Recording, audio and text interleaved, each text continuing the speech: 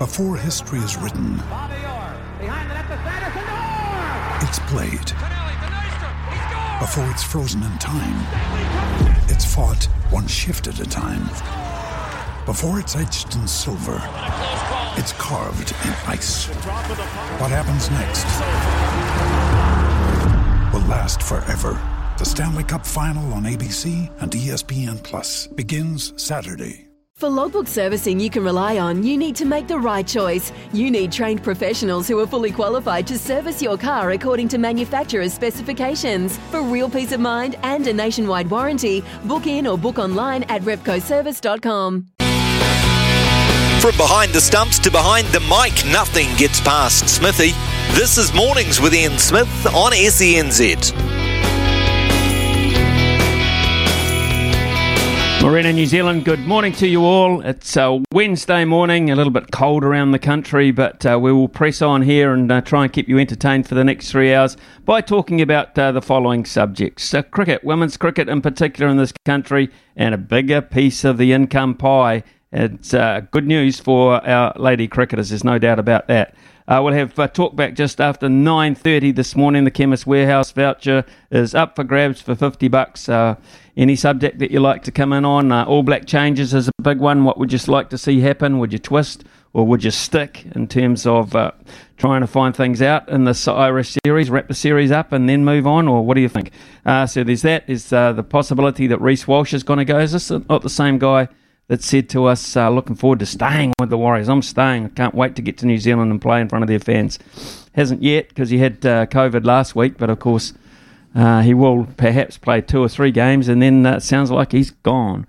Just after 10 o'clock, we're going to have an earlier panel today with Andrew Gordy and Hamish Bidwell because after 10:30, we want to speak to Mick Karayanis. And Mick Karayanis is from the Daily Telegraph on the reports about what's happening with the Warriors, Reece Walsh, players coming and going.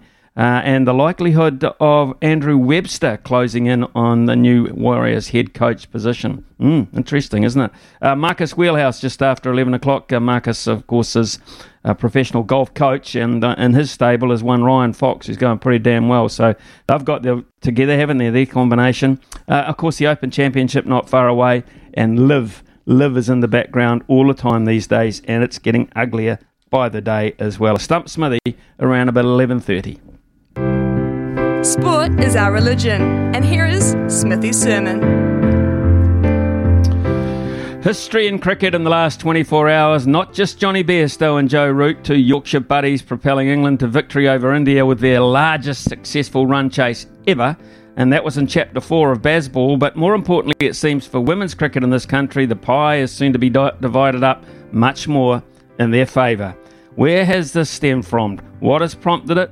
We will get those answers shortly, but there's no doubt from the Minister of Sport downward there has been a gentle urging, to say the least, to better the resources the women's side of the game have at their disposal. It was no secret at the recent World Cup that the cream rose to the top at playoff time because the cream were getting a better shake in Australia and England.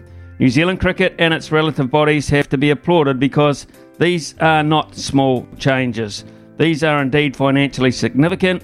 And I like the match fee model. The more you play, the more you get. Makes sense, doesn't it? The more you go to work, the better you get rewarded. Will it achieve the desired effect at the top end? Yes. Players will be encouraged to stay longer to cash in on those latter years. Domestically, there's a reason to stay in the game now, even if the international level appears a step too far. Hey, it's not going to buy you a beach house anytime soon, but it should ensure it doesn't cost you to play at those higher levels. Is it sustainable? Time will tell. It's a 5-year experiment, but now, with the way of life we have in sport, it's heading in that direction. It's unlikely to ever change for the worse for the ladies. A penny for the thoughts of Amy Satterthwaite, now a former standout and stalwart, recently retired. At least some of the new cream will go into the household coffers now that Leah Tahuhu is back in favour. But for Amy now, there might be second thoughts. I certainly hope so. She's too good. And a penny also for some other codes and their boards and CEOs, all those thoughts, because we all know it's just the start of redressing the balance.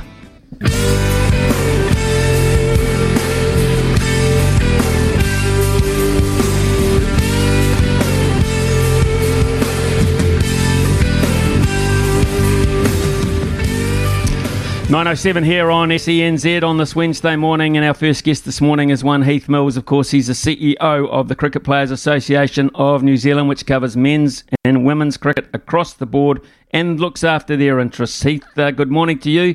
I guess congratulations are in order because you've done a good job here at the negotiating table, and a lot of people are going to get some benefits. Yeah, good morning, Smithy. Thank you, mate. We're really delighted with where we've got to. As you know, these processes are long processes. I think we started our preparation about 18 months ago and been around the table for the past 8 months. So to get to where we are now is really delighted, and to bring all our playing cohort, meaning male and female players, under the one agreement is a big step forward for us as an organisation. So we're delighted with the outcome. Heath, why now? Has it been sparked in some way by the recent World Cup and the fact that comments were made that we are under-resourced perhaps, or our women are under-resourced and perhaps not as helped us to the same level maybe as Australia or England? Well, I think the women's story is only part of it. Obviously, it's a headline, the jumps we've made there, but both our men's agreement and our women's agreement expires on 31st of July this year. So we had to renegotiate both. So we went into this process proposing that we combine the two agreements together, which we've managed to achieve. And just firstly, Smithy, I think it's important to note that New Zealand Cricket forecasted revenue for the next 5 years is certainly gone up quite a lot. Their commercial team has done a great job. And we've been able to increase our revenue share from 26.5% to 29.75%. So we're delighted with that. Effectively, there's more funds in our partnership agreement to go around, and both our men and our female players have got significant increases as a result of this new deal. But you're quite right. The women's aspect was a big focus for us. And we used a gender pay equity expert, Yolanda Beattie, from Melbourne, who's done a lot of work in sport over there, to help guide us with a set of principles that both parties were able to follow during the negotiation and shape our player payment pool. So we have had to write the historical underinvestment and make sure that our female players were actually paid for what they did in terms of training and playing and time away. And also now the commercial revenue they are starting to bring into the support. So we feel we've got the balance right. But the other aspect to it for us was they need to play more.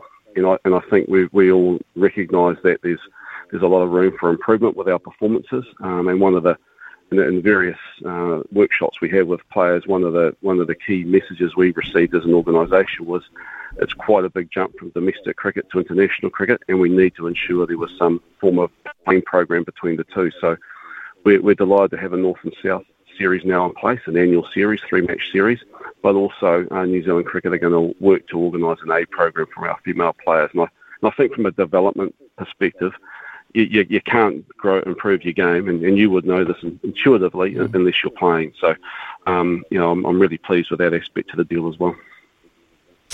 Heath, for those people listening in who are finding out these percentages and details for the first time, can you briefly explain 29.75% of the revenue? What revenue? What does that effectively mean? So, before New Zealand Cricket can sell any products, essentially broadcast or commercial sponsorship products, they need the player intellectual property, and obviously the players working on the field. So what's common practice now around the professional sporting world is that the two go hand in hand. You can't have one without the other. Both need each other. So we agree a revenue share with New Zealand Cricket, which, as I said, is now 29.75% of every commercial dollar they bring into the sport, and it effectively binds the players and New Zealand Cricket at the hip. So the player group collectively is motivated to help New Zealand Cricket grow that revenue, knowing that they're going to get a return from it, effectively form a partnership through our collective agreement. And we believe that's the best way to make sure there's transparency around the numbers. All the players know how the revenue's generated. They know how it's all distributed, and it's very open and transparent between the parties. So that's the model we've worked to for a while. And I think New Zealand Cricket now, the number is that they're forecasting to bring in $349 million over the next 5-year period, which is on average about a $15 million increase on revenues they've brought in the last 4 years. So the growth of the game is growing. There's no doubt about that commercially, and it's on the back of the explosion and growth in the economy in India, primarily, and Indians loving their cricket, as you know. But the game has certainly grown, and I think the other aspect is the women's game the men's game is a mature product, but the women's game has got real upside if we continue to invest in it, and the interest we've seen in recent years in that aspect of our sport. I think the Women's World Cup here in New Zealand had the highest number of viewers that it's ever had, so around the world. So, we have real excitement about the growth opportunities there. So the income, the style of income you're talking about, one, television rights, gate takings, team sponsorships, etc. Is that what we're talking here? Yes. Commercial sponsorships, digital revenue, broadcasting on all the various platforms around the world, the whole gamut. Okay, let's look at where that places us now. You feel, looking at overseas models, etc. I guess it's all about this percentage of income, because I suppose if you look at Australia's model, their players get more because they derive more income. Is that basically how it works?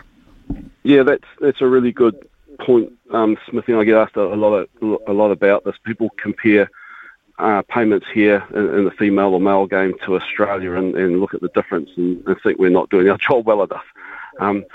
Cricket's built around the international game, and the various countries own the revenue that's generated in their country.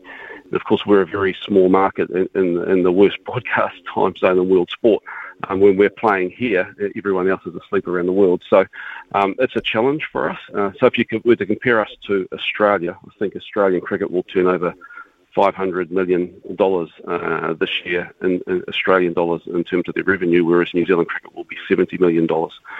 So for us, the comparison is the percentage. So the players in Australia, I think, get 29.5% of total revenue. We're just a little shade above that at the moment. But those are the numbers that we work to make sure it's fair. Obviously, we recognise New Zealand cricket and the major associations need money to fund the high performance programs and the community level of support. So we feel the number we've landed on is about right. Okay, so can we just go back to perhaps the contract system as such? And of course, there's always murmurings and talk about contracts when the names on the list come out: who's in, who's out, who's new, who's gone. Has the Players Association got any stake in that at all? Do you sit at the table when it comes to those sorts of choices? No, we don't. We don't sit at the table because we can't, obviously be interfering in that process because we represent all the players. So we don't sit at that table. However, what we do is once the contract lists are determined, they are sent to us, and we ask for explanations for any changes on those lists. So if the players moved up dramatically, or moved down, or moved off the list, we ask for a detailed explanation as to why that's happened. So then we can help communicate that to the player. It would be completely inappropriate for us to get involved in that process. And look, it is a niggly time of the year for everyone. When a player drops off the contract list, it's like losing your job. So it's a tough time. And it's subjective. If I was to get 5 former greats of the game, you included, Smithy, in the room, and to come up with your list of 20 players, I'm sure you'll all differ, right? It's a subjective process, and there's always going to be an element of people not agreeing with it. From our point of view, our role is to ensure that the process has been followed, that only cricketing aspects have been taken into consideration, not commercial aspects or other stuff players may bring to the table, to get away from anyone being a favourite, essentially. So only cricketing considerations are brought into play, and that process is followed, and then there's good communication with the players at all times. For the women's side of things, Heath, and you're right, they were the headline yesterday, there's no doubt about it, and deservedly so. What does it mean, without mentioning names, but amounts were mentioned yesterday, what does it actually mean to the top end player, the top 2 to 3 players, in terms of their income with this adjustment that you've just come up with? Well, firstly, the players are delighted, Smithy. They're delighted to be included in the one agreement with the men and to be operating under the same terms and conditions. That's actually really important to note. But they're also delighted with where we've got to in the pay equity principles we work to. They feel valued. Everyone feels really good about where we've got it to. In terms of the numbers, the leading player in New Zealand, if they played all the matches available, would now earn about $160,000 a year from cricket here in New Zealand. But of course, we also negotiate their ability to play in other competitions, and the women are going to be able to play in the Women's Big Bash League, and also the new, or the IPL, and we understand there's going to be a new Women's IPL launched next year. So I suspect that when our leading sort of 7 or 8 players are playing in those competitions, their earnings will go north of $250,000 a year. So I think that's significant for our sport. I hope that that's a real attraction for young women to now look at cricket as a career option. Obviously, we don't want to take away from our colleagues in other sports, and we want kids to play any sport that they choose. The more playing sport, the better. But hopefully now cricket can become a genuine consideration for young athletes to aspire to be a white fern and represent our country on the world stage. Yeah, absolutely. In terms of where it compares, maybe, I guess you look at other models of New Zealand sport, particularly team sports. Where does that compare now? Where does it place women's cricket in comparison to some of those other codes? Look, I'm not 100% sure of where the numbers are with one or two of the codes, but it would be near the top now, if not at the top, in terms of the ability to earn. I'm not 100% sure, Smithy, but there wouldn't be too many more, apart from our individual stars like Lydia Ko, obviously. But in terms of the team sports, I'm not sure if many would be near that figure. No, exactly. And as you say, one of the other aspects of it is the increase in the number of contracts from 54 to 72. Effectively, if you do the maths there, that's about 18 players, which is coming up towards 2 teams. So a lot more opportunities there to bolster squads. Yeah, it is. The domestic contract was a real focus for us. We needed more players being paid for what they give to the sport at that level, and we've got that now. I think 12 in each team who will be working with the 6 domestic teams in terms of improving their game and getting better. I think that will help us a lot. But the important part of the domestic contract is we didn't want to be paying a young female $20,000 a year and asking them to commit full time to cricket for 4 or 5 months and then them not being able to work. So we've positioned it as effectively secondary employment, where they're paid to play, but they're also paid to train 6 weeks prior to the start of the first match for 8 hours a week, but before 9 or after 5, so that they can still continue to work full time. It would be a travesty for us if we force them to give up work for the money that we have on the table, because it would just create a whole host of wellbeing issues, and I think we've seen those in some other environments in recent years, which we just didn't want to go near, and the players were really supportive of that as well. So I guess this next 5-year period, we're still in this transition, and we're still on a positive pathway, obviously, and hopefully in the future there will be the amount of cricket being played where they will become full-time, but we wanted to get the balance right to make sure they're well rewarded for what they do in cricket, but we also protect their well-being. And in terms of protection, you mentioned the 5-year part of this deal, which is it's cool looking forward, which tends to suggest that moves are afoot and you're pretty close to settling future tours programs and future match programs on both sides of the ledger, or have the women still got quite a lot of work to do to find those windows around the world globally, Heath? Yeah, you're right. There's been quite a lot of work been done on that in the last 5 or 6 months, and New Zealand cricket would need to talk to that, but they're very close. I think there's going to be some announcements shortly, which would be good. But obviously, as you know, our game hinges on the Future Tours program and the various boards being able to negotiate that. And we typically do 4-year deals, and I kind of feel that's about right. But as we looked at the potential playing program over the next 10-year period, with the various tours falling where they did, we felt that 5 years was the most sustainable model to put in place at this point in time, and then I suspect we will head back to a 4-year model following that. So that's another factor we need to consider, and probably was the main driver of why we put in place a 5-year deal this time.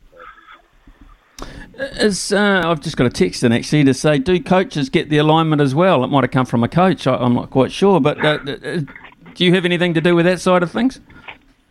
No, we don't. We don't. They negotiate their deals individually, and I've always encouraged them to organise themselves into a collective. It doesn't seem to happen. It would be a conflict for us to get involved there. We obviously do have our past player membership. We're a good number of past players are members of our organisation now, and a number of them are coaches. So they do come to us from time to time for support in their various discussions with major associations in New Zealand cricket. We try to help where we can, but it wouldn't be right for us to be representing them around the table. No. Okay, great news, Heath. We'll leave it at that. It's a terrific announcement for both sides. Actually, the more you study it, of course, the more you realise the impact for the males as well as the females. So, good job on behalf of the players. I would imagine they're absolutely thrilled with this outcome. So, good luck going forward, and let's hope we reap the benefit of that on the field of play. And after all, that's the most important thing. Thanks for your time, Heath. Thank you. Thanks very much, Smithy.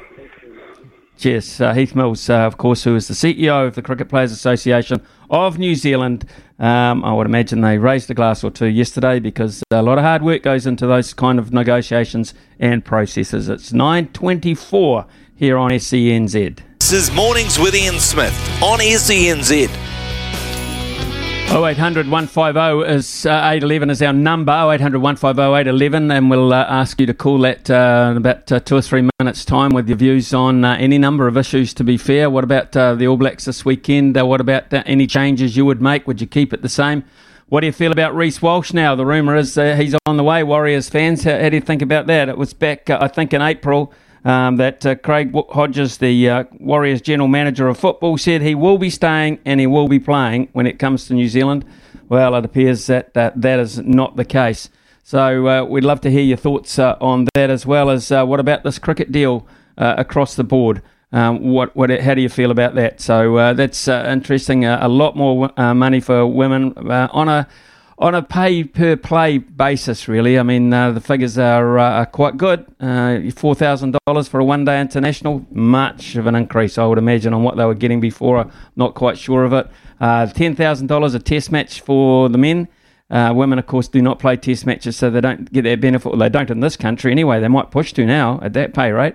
But they certainly don't. There's test matches going on in women's cricket around the world. New Zealand not involved in that point. So we'll ask for your opinions on all those matters in about 2 or 3 minutes' time. But in the meantime, here's Araha with the 9:30 update. Talkback time with Smithy. Brought to you by Chemist Warehouse. Great savings every day. Call now for a chance to win today's $50 Chemist Warehouse voucher. 0800 150 811. Yep, you heard it. 0800 150 811. We welcome your calls right now. We always welcome one from Dean from Dunedin, where he's getting pretty excited because we're only, 2 sleeps away, Wednesday, 3 sleeps away until the big Irish All Black Test match. But plenty of things to do in the build-up, I would imagine, Dino. And Dunedin will be starting to sense the occasion, won't they? Well, to be honest, mate, we're more worried about that Children's drink, the traffic light system. If that flips to red, I'll be suicidal. God almighty. Why are we talking about that? But, I can't see that happening. Oh, God, I hope not. But I remember last year we were driving around Dunedin with a bus with a South African game all over the back of it. And that done my head in. That went to Australia. So you just don't know. You don't know. But for me, mate, I want to talk about Scott Barrett. Now, I think I'm really interested in this team selection as to who they put at 6. Now, I don't know why we can't find a lock and leave the lad there, because clearly we've had some huge issues at scrum time in recent times. Now, maybe that's because we've had a whole lot of 6s that don't push. Clearly, he's a grunt machine and pushes. And if you listen to Breakdown, which I only watched on the phone last night, that Irish fella, man, he's a breath of fresh air. Give him a job at Sky TV as well. It's so good to listen to, but I don't understand. Losing 3 locks isn't ideal. See, it's no one's fault, but I don't really want to see Scott Barrett go to 4. I'd like to leave him there and find a lock somewhere, but Patrick's not the answer. Didn't they learn that with Brody when he came back from Japan? This is what does my head in with them. It took him a season of NPC to come good again.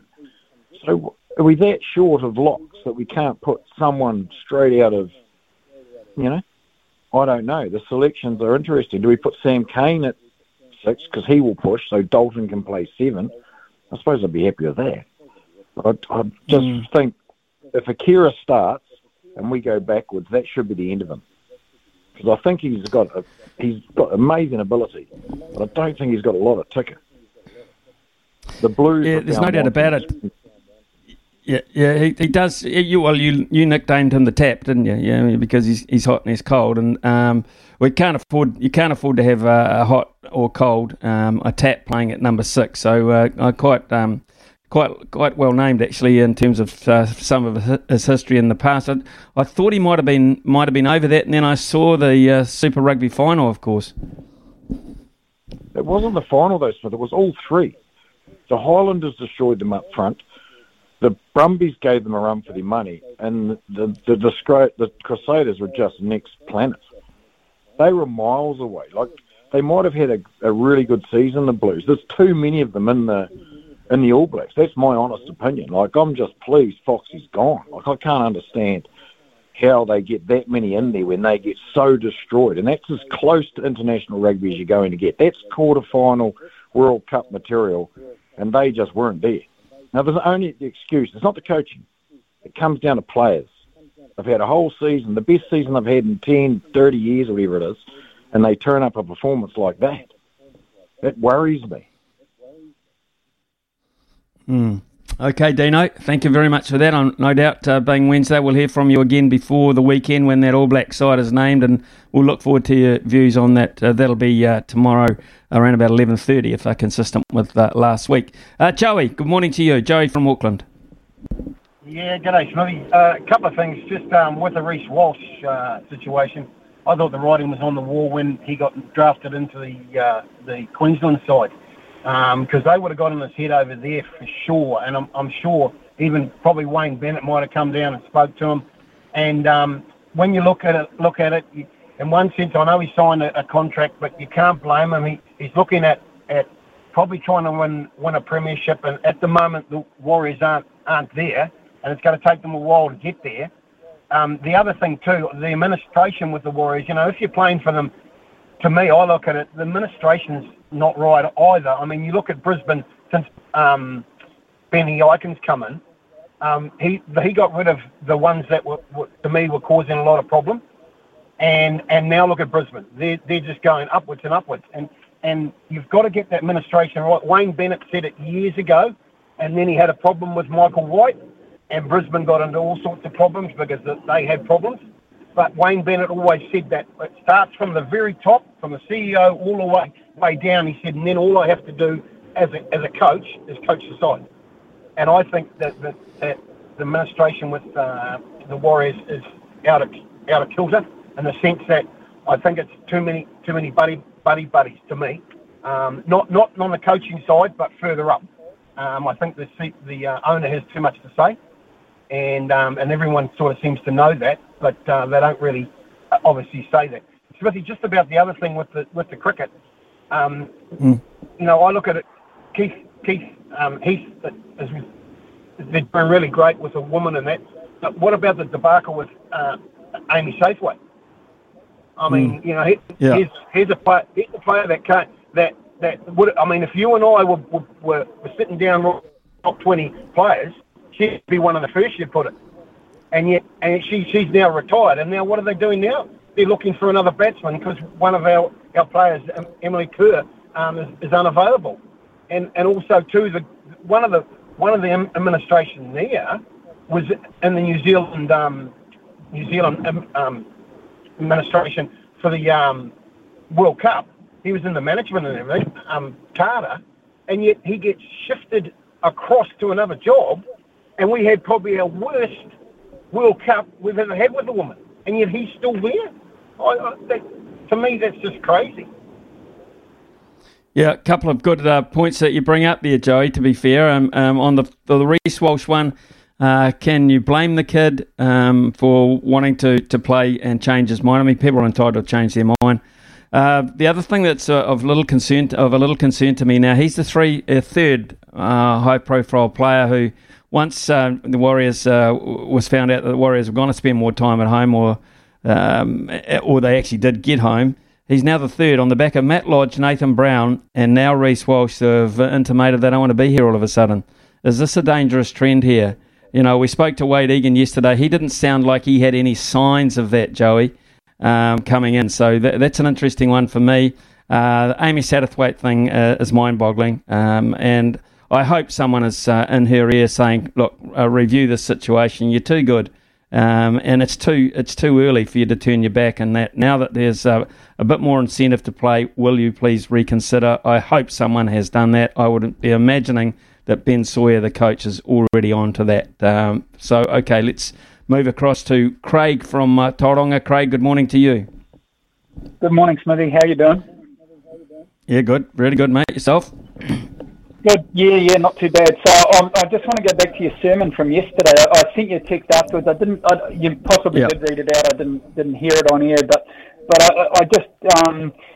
I just echo your sentiments, really. Now, your sermon yesterday was about the leadership within the All Blacks, with particularly the coach and Ian Foster and the captain Sam Cane, and the criticism that they seem to cop. Now, neither Foster nor Sam Cane would be my first choice, and everyone has an opinion.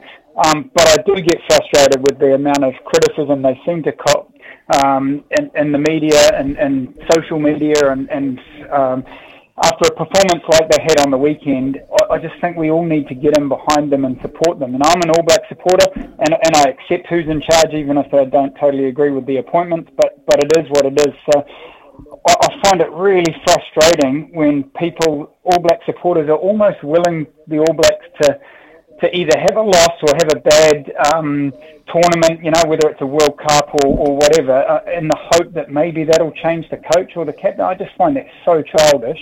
And as All Black supporters, I just think we need to get behind the team and behind Foster. He is the man in charge at the moment. Sam Cane is the captain at the moment, and I just hope that the All Black supporters and the rugby public in general just get behind the team and support them, and let's take it to the world. Seriously, it's just so childish, that attitude. Craig, how long has it been? If you cast your mind back to the days of John Hart and Grizz Wiley. And ongoing from there, John Mitchell, Robbie Deans, Wayne Smith, all the way through to our level of coaches, Graham Henry, and then Steve Hansen, of course, to Graham Henry, and now, of course, we've got Ian Foster. Look, have all those coaches I've just mentioned at one time or another been criticised, have been not wanted? This is a pattern, isn't it?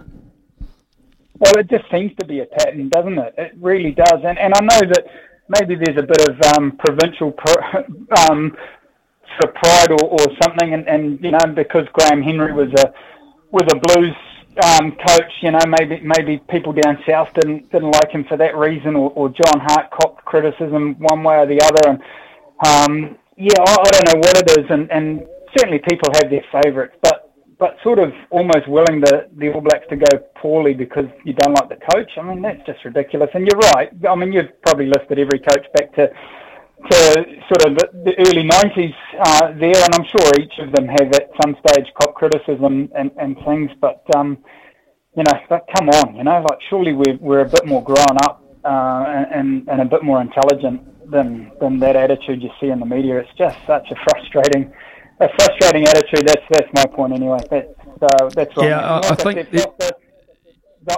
Yep.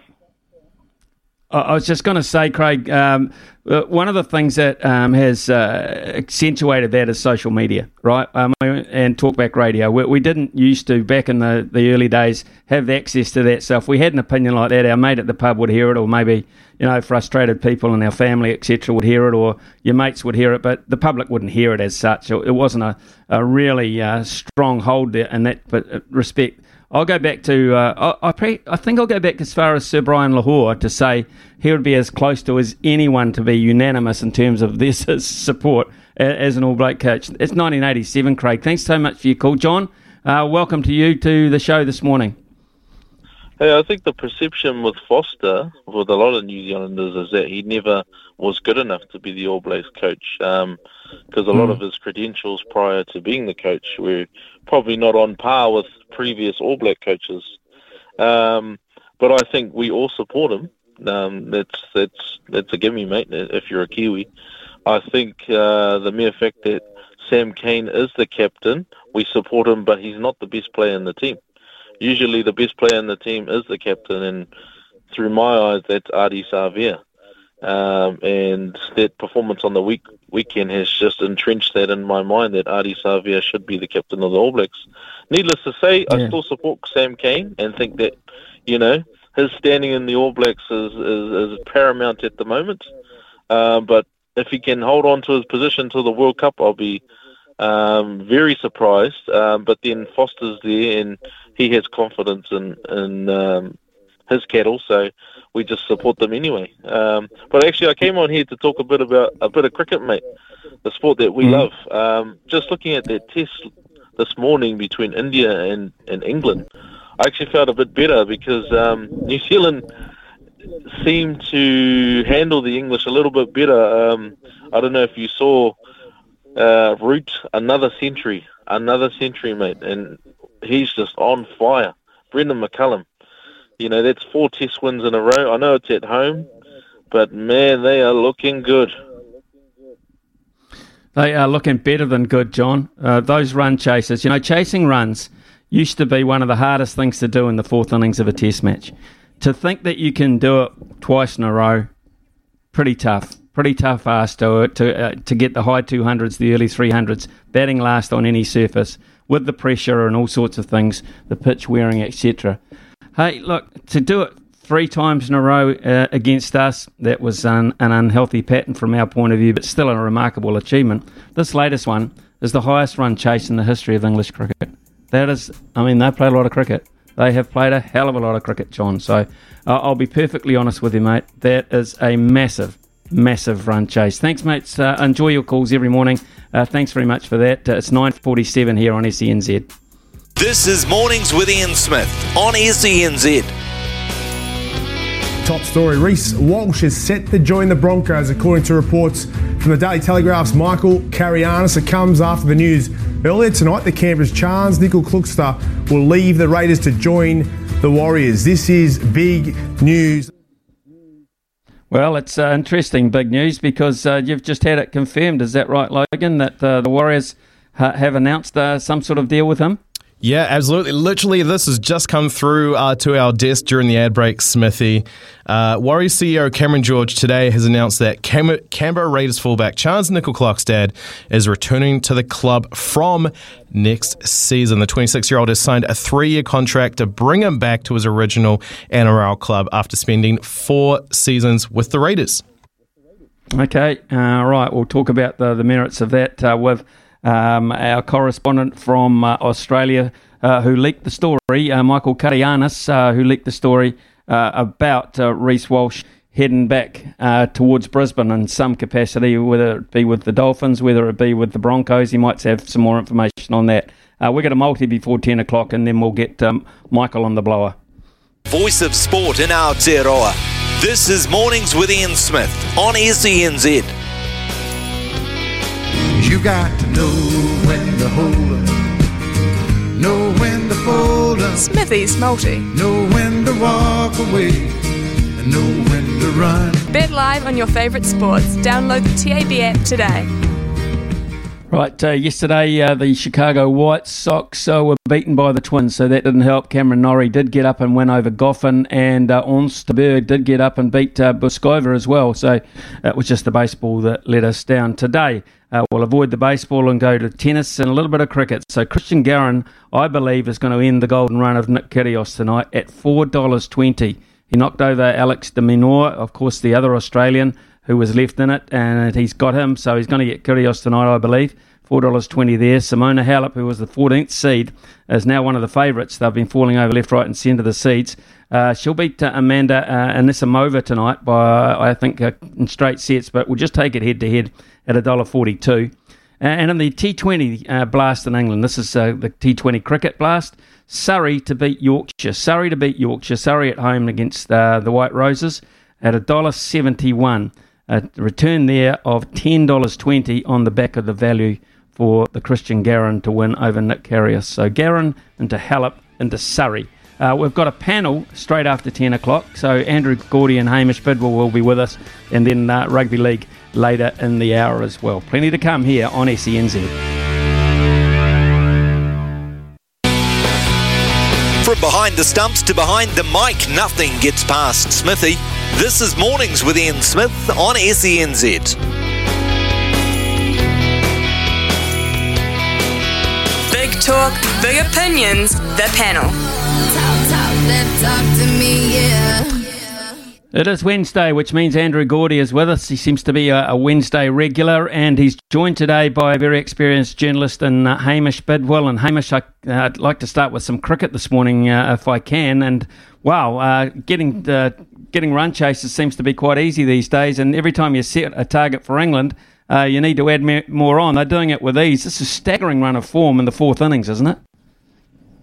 Yeah, it's remarkable, but it takes me back, I think we've seen this before, it takes me back to 2014 and that sort of unusual test match New Zealand played in the UAE in the wake of Philip Hughes' death, and the way Brendan McCullum, as captain of New Zealand, took fear out of the equation, the way he gave the guys a licence to just play with freedom and carried that through into that remarkable 2015 World Cup campaign. I think we've seen the blueprint. He's now implemented that upon England, and they're playing with a level of freedom and a level of positivity that I didn't think they were capable of, partly because in England it's a huge game, it's well followed, big media presence, and so they've tended to talk themselves to death. They've tended to analyse things too deeply, tended to make things more complicated, tended to clutter minds, and under McCullum the minds are clear, the game plan's obvious, and they're really enjoying it and they're doing well. Staggeringly so. I mean, Gords, this is... I know it's a feather in the cap for Brendan. He's staying out of the limelight. He's not doing much media, etc. And he's saying, listen, all I'm saying to these guys is you can do it. You're good enough to do it. Now just get out and prove it to yourselves rather than anyone else. It's amazing to think the bar keeps going up and they keep clearing it. Yeah, morning, Smithy. Morning, Hamish. Morning to the listeners. And I just wonder, Smithy, whether... particularly with the sport of cricket, whether that really is kind of 90% of coaching these days. It's almost more of a mental skills role than it is a technical job, if that makes sense. You really are a motivator and a leader of men, I suppose, or women, in whatever case it may be, because these players know what they're doing and they get enough video analysis and they spend enough time in the nets. They're in control of their own game, I suppose. It's really a tactical and mental job being a coach of a cricket team these days. And Brendan absolutely has all the credentials to do that to the highest level. I really think the interesting thing for me here is, and we'll only know with the fullness of time, but if England can sustain this, that's going to be the interesting part. They're clearly getting the new coach bounce at the moment, and they've knocked off New Zealand with relative ease, and then pulled off a fantastic victory over India as well. Now, we all know that the acid test is going to come when the Ashes come around. Now, can you just imagine if England managed to knock off Australia, we're going to be talking about Sir Brendan McCullum, aren't we? Yeah, we are. This time next year, we're certainly going to be looking at Sir Ben Stokes. I mean, if you've got Sir Andrew Strauss, you've got Sir Alistair Cook in recent times, then certainly it's we're looking down the barrel of a Sir Ben Stokes. I know Brendan pretty well, Hamish, and I wouldn't have thought he's going to be big at throwing balls to batsmen. I wouldn't think he's going to be big at hitting too many catches, etc. He's more likely, as Andrew Gordy has pointed out, to be walking around the group and dealing with the top 6 inches. Is that the way you would see it with Brendan? Entirely. As I sort of mentioned, there's a huge level of talk or chat that goes around the England cricket team, and so guys are forever feeling they're a failure or two away from being dropped. It's one of the consequences of having depth, I guess. You have a lot of people you can potentially bring in, and so the fear of failure it looms large, particularly over batsmen, and I think we've seen England teams uncertain with the bat, not really clear in their methods, frightened of failure. And when McCullum comes into a group, he takes the fear of failure away. He wants you to express yourself, to play your shots. And it all sounds really cliched and what have you, but it actually works. If you can remove the fear of the consequence, if you can remove the fear of being dropped, you can actually play. You can actually do, as they say, see ball, hit ball. And that's what McCullum's preaching, and that's why it works. It's not about throwing balls. It's not about video analysis. It's about how you feel in the head and how you're able to express your talent.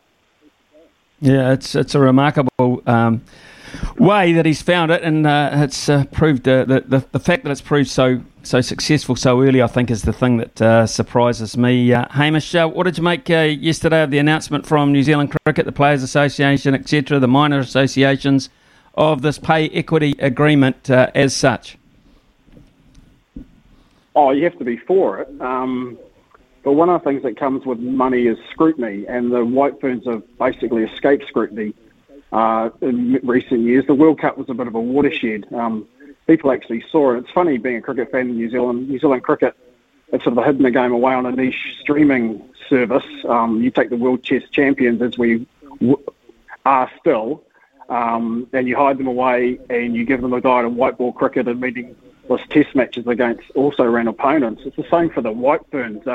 They were on show on Sky. People actually saw the calibre of player. They actually saw their failings, and they were critical of them. And I don't think the team responded that well to it in terms of their performances, and I don't think they liked it.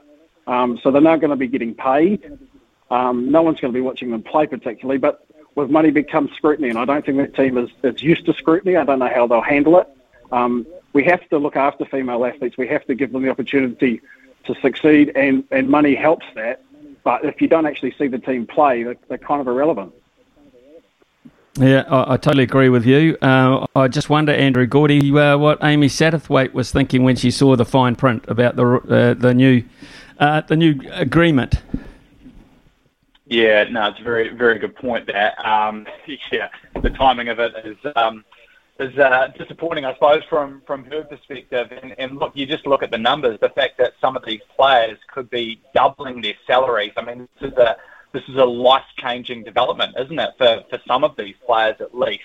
And as Hamish points out, yeah, you really think that that's going to mean a change in every aspect, I suppose, for these players. And it's essentially a message saying that, yep, there's more interest, there is more coverage of these players and this team, I suppose. And with that does come more scrutiny, absolutely. I think perhaps the other thing that I really like about this move from New Zealand Cricket is it instantly puts more pressure on other sports to follow suit. We had New Zealand. I'm pretty sure New Zealand football has already done this, which I don't know exactly what the fine print is there, but I do seem to recall New Zealand football making a similar announcement that essentially players when they go overseas or on international duty will get paid the same as what male players would. This is obviously different because we're talking contracts here, and this is their bread and butter, I suppose, as opposed to footballers who earn most of their money playing at club level.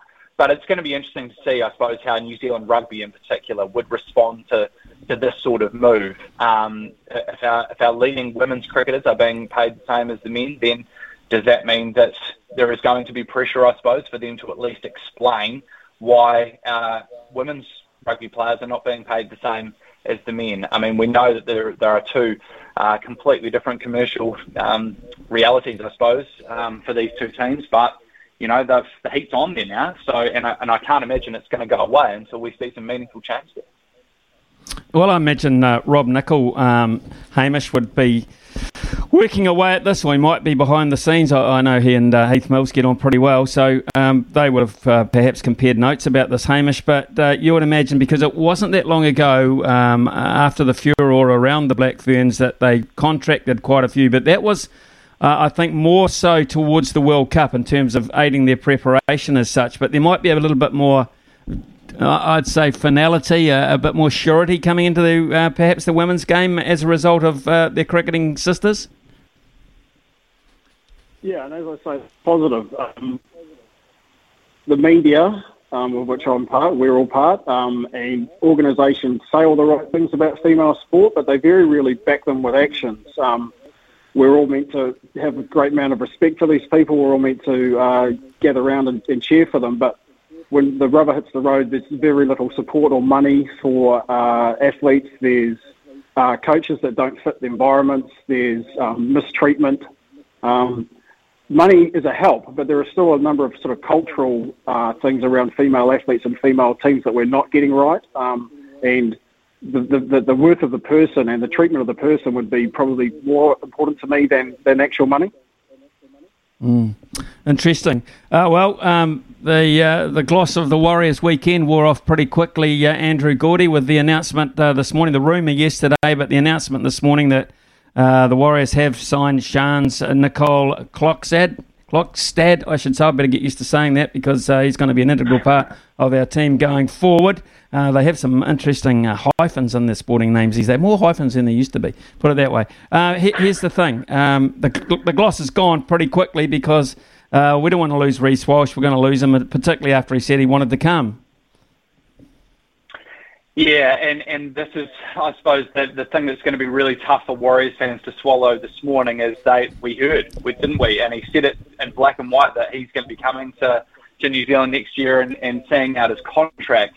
But as has been revealed, obviously, in this press release this morning and certainly the news got around pretty quickly yesterday afternoon and last night, there has been a big change in Reece Walsh's personal life. I understand he's separated from the mother of his daughter, and essentially they weren't going to be making the move over to New Zealand. So, as has been sort of reported now, he's gone to the Warriors. He's asked for a release, and from what we gather, he was basically asked where he wanted to go.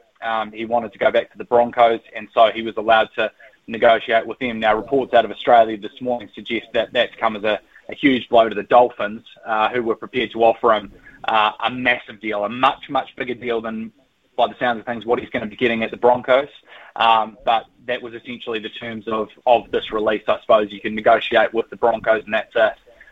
So the Broncos are getting an absolute steal on this for a guy who was on the fringe of an Origin squad. They're getting him for a roundabout, probably a wee bit more than what he was on at the Warriors.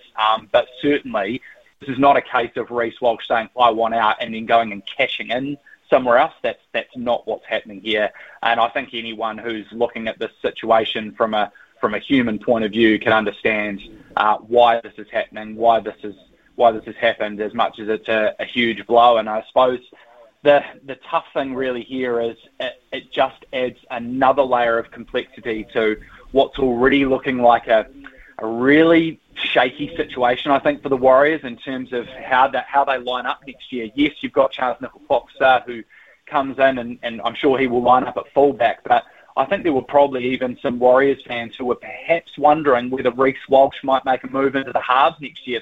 They are light there, and there is still, as much as he obviously had a good day out, obviously, against the Tigers last weekend, there is still question marks over Sean Johnson's future, and if for whatever reason it comes to that, and Sean is not at the club next season, it looks like the Warriors are extremely light and when it comes to halves options. So, there's still plenty of work to do for Cameron George, but certainly in terms of the news of Reece Walsh going, it is disappointing, but I think understandable. Hamish, what is a contract these days? What does it mean? I mean, it just seems if I look at Matt Lodge in particular, just staying with the Warriors, the theme, of course. What is a contract?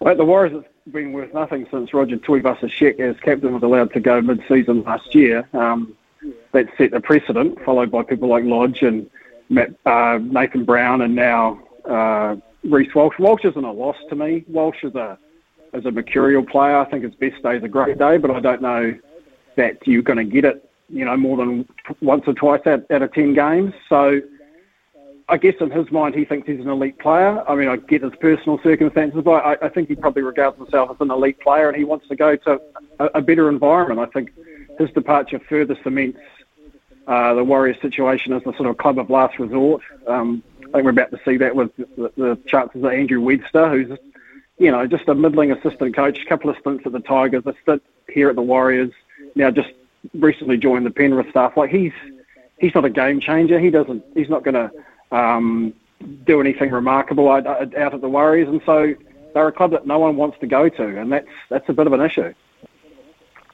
Yeah, it is. It's quite strange, and it seems to be a story, well, at least one a week at the moment, the contractual side of things with the Warriors. I'm not sure how I'd feel if I was Cameron George going to sleep every night, but never mind. Here we go. We'll move across to the All Blacks, gentlemen, if we can. I'll start with you, Andrew. Sam Whitelock confirmed is out with delayed onset concussion. Patrick Tuipulotu brought in completely out of the blue.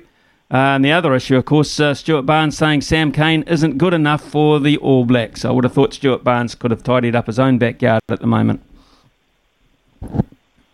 Yeah, I really couldn't give two, what I'm about to say about what Stuart really thinks about Sam Cane. And I think, honestly, Smithy, I just kind of laugh these days. I mean, us Kiwis and the media are very much to blame with this, and so I have to put that out there.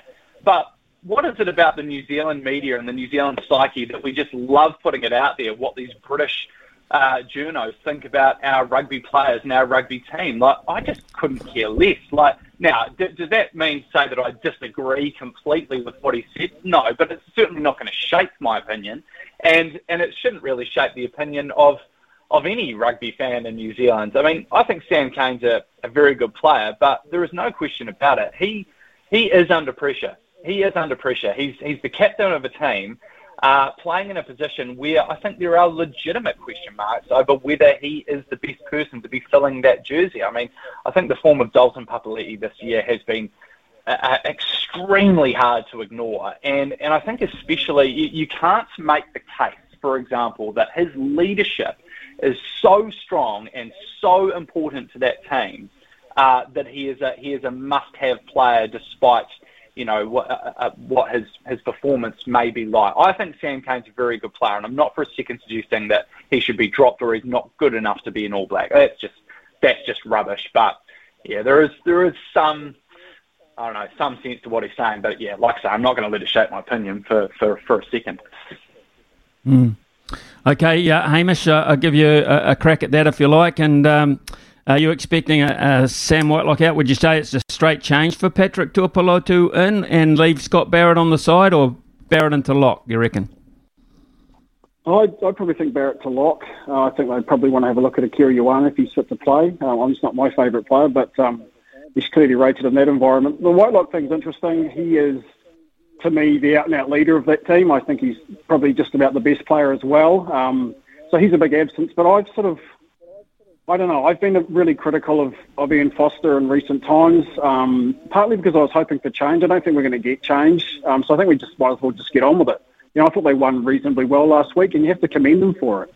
We haven't quite gone down the football route of international friendlies, but we're kind of on the way with rugby. The World Cup is so important. It looms so large. So with guys like Whitelock, like a person like Whitelock out with his immense leadership and immense playing ability, I think it's good. I think we're at a period in the World Cup cycle where I don't think the results are that important. I think it's about developing players, about giving guys game time and developing combinations. I think that's more important. The Cane thing, to go to Andrew's comments, I'm surprised they went all in on him. And I think they've had chances to sort of review that decision, and they've obviously see a lot in Cane as a player and a leader.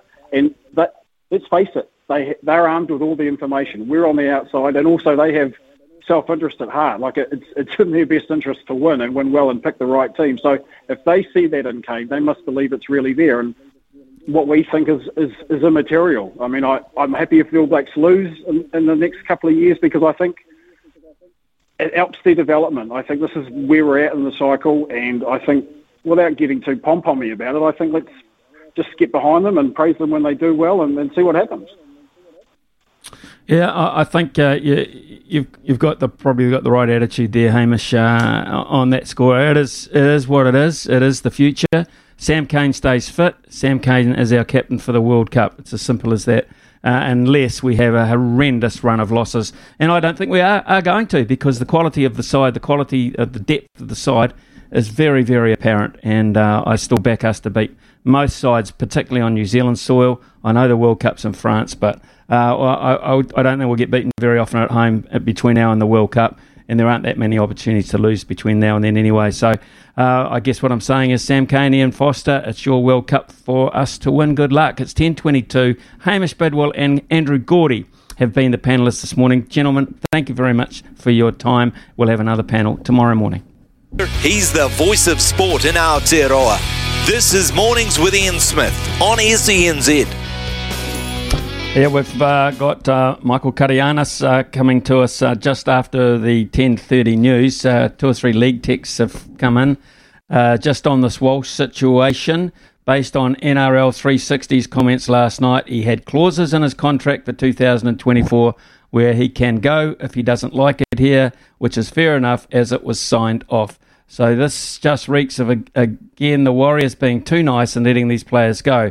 If we're serious on winning a comp, we need to set an example to be firm on keeping the talent and keeping people under their contract terms. Interesting. Dale has come in and said Chance Nickel Clockstead was a great player at his peak, but he's busted up now, already paying too much for a broken Johnson. Don't need another one taking up big cap space. Dylan Watene-Zelezniak is an international fullback, wasted on the wing. Also, he adds to that, Broncos should have to give Warriors the Te Maire Martin as well. If he ends up going there, he should. And Te Maire Martin, depends where they play Reece Walsh, of course. Te Maire Martin's had a hell of a season for them, hasn't he? In terms of his fullback play and his comeback year, he's been simply outstanding. And I'm not sure Kevin Walters would ignore that. So maybe they're looking at, if it is the Broncos, much more in a playmaker situation. And if it's the Dolphins, then, of course, they can pick them where they want because they haven't formalised their squad yet. On other issues that have come in, Peter said, get paid as you play. Time to head overseas if you are a spinner then, with Williamson, Stead and Larson in charge. Interesting. So there's still that underlying feeling for Pete in particular that it won't change anything from a spin bowling point of view. They will still be basically unemployed in this country. We've got the news coming up in around about 30 seconds. Then after that, we will be getting inside this Reece Walsh situation. I understand that Michael Karianis has just been on a Zoom call with Cameron George, of course, who's the CEO of the Warriors. We'll see if we can get a little insight as to what came out of there. In the meantime, here's Aroha.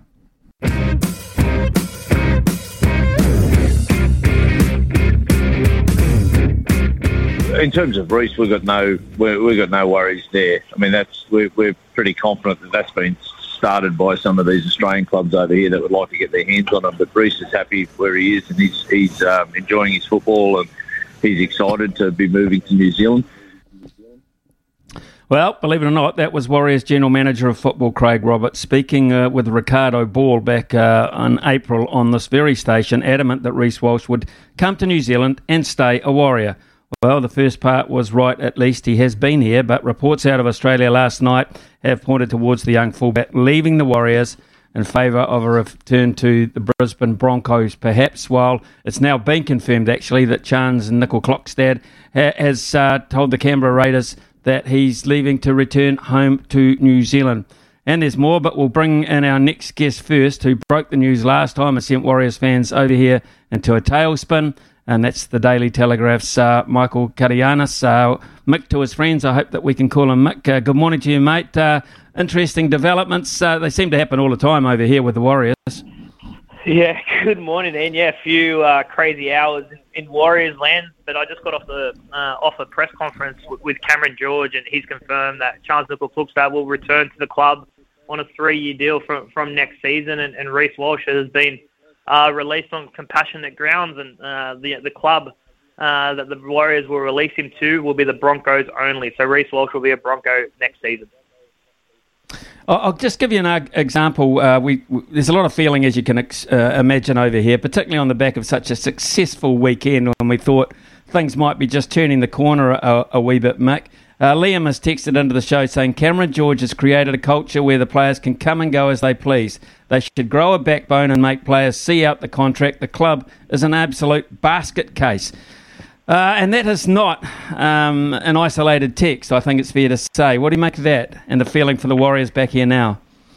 Yeah, it's hard. There's no doubt about that. And this is off the back of Matt Lodge and Nathan Brown and Ewan Aiken, all these guys that didn't fulfil their contract with the club. And Reece Walsh is the marquee man. But things, I feel a lot for Cameron George. He's had to confront a lot in the past 2 years in COVID and the side living away from home. And, recruits signing on long-term deals but never get into Auckland. And Reece Walsh's circumstances have changed. He first approached the club about 6 weeks ago about a release because of a relationship breakdown, and which meant that his ex-partner and his young child were going to remain in Brisbane. So he approached the club, and the club said the only way we'd entertain a release is if we find a suitable replacement, and they're able to sign Chance. For the same reasons that Reece is leaving to remain in Australia to be close to his family. Well, Chance's young children, I believe, live in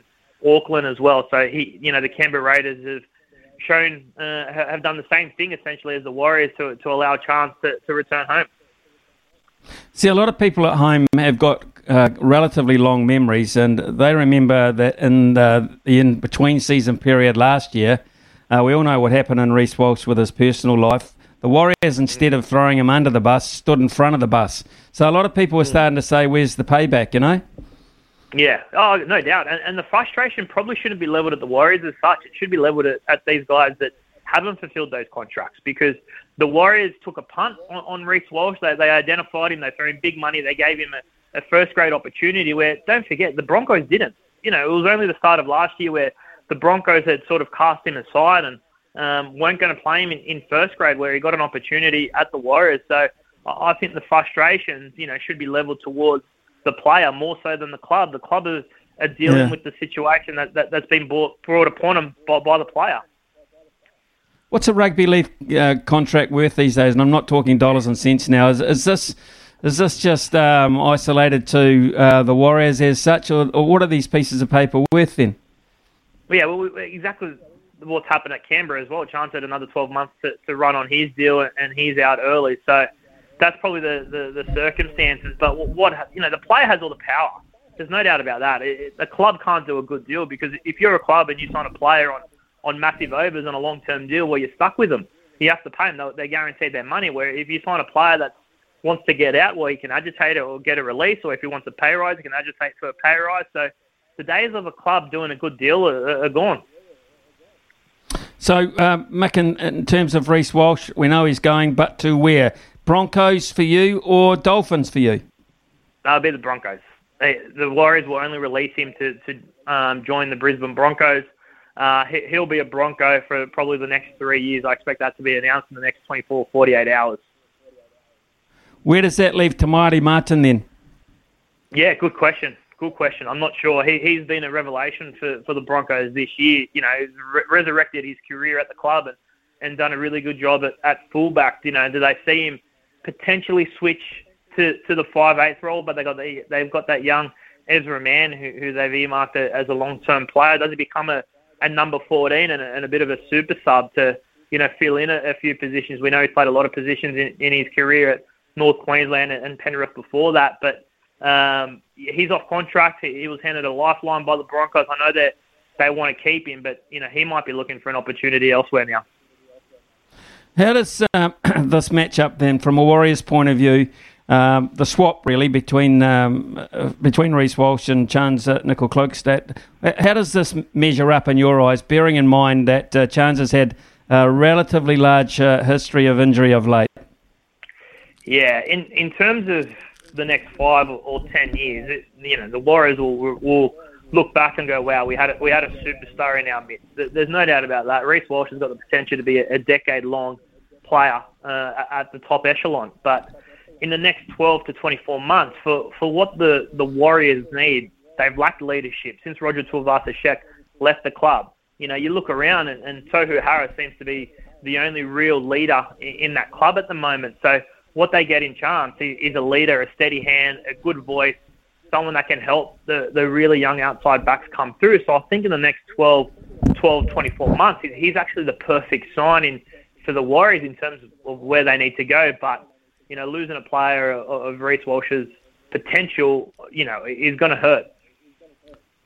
you see him as a straight replacement at fullback, or perhaps keep your options open on that? No, he'll play fullback. He's been signed to play fullback. I think he's wanted to come home for a while now, and the Warriors just haven't had a space for him because they view him as a fullback. He views himself as a fullback. So, bar an injury, he'll start next season in the number 1 jersey. Okay, let's look now at the coaching issue here. I'm not sure anything came out of that in your Zoom call, but what are you surmising might happen with the Stacey Jones interim situation come looking forward to next year? Yeah, I'd be shocked if it's not Penrith assistant coach Andrew Webster that gets the opportunity to be the long-term head coach at the Warriors. They went after Christian Wolf, but missed out on him. So Andrew Webster looms as the next likely option. I asked Cameron George directly about Andrew Webster. He said they're working through the coaching situation and want to have an answer by the end of this week. But it's my understanding that it'll be Andrew Webster. He worked as an assistant under Andrew McFadden at the club a couple of years ago and has since bounced between the Tigers and the Panthers.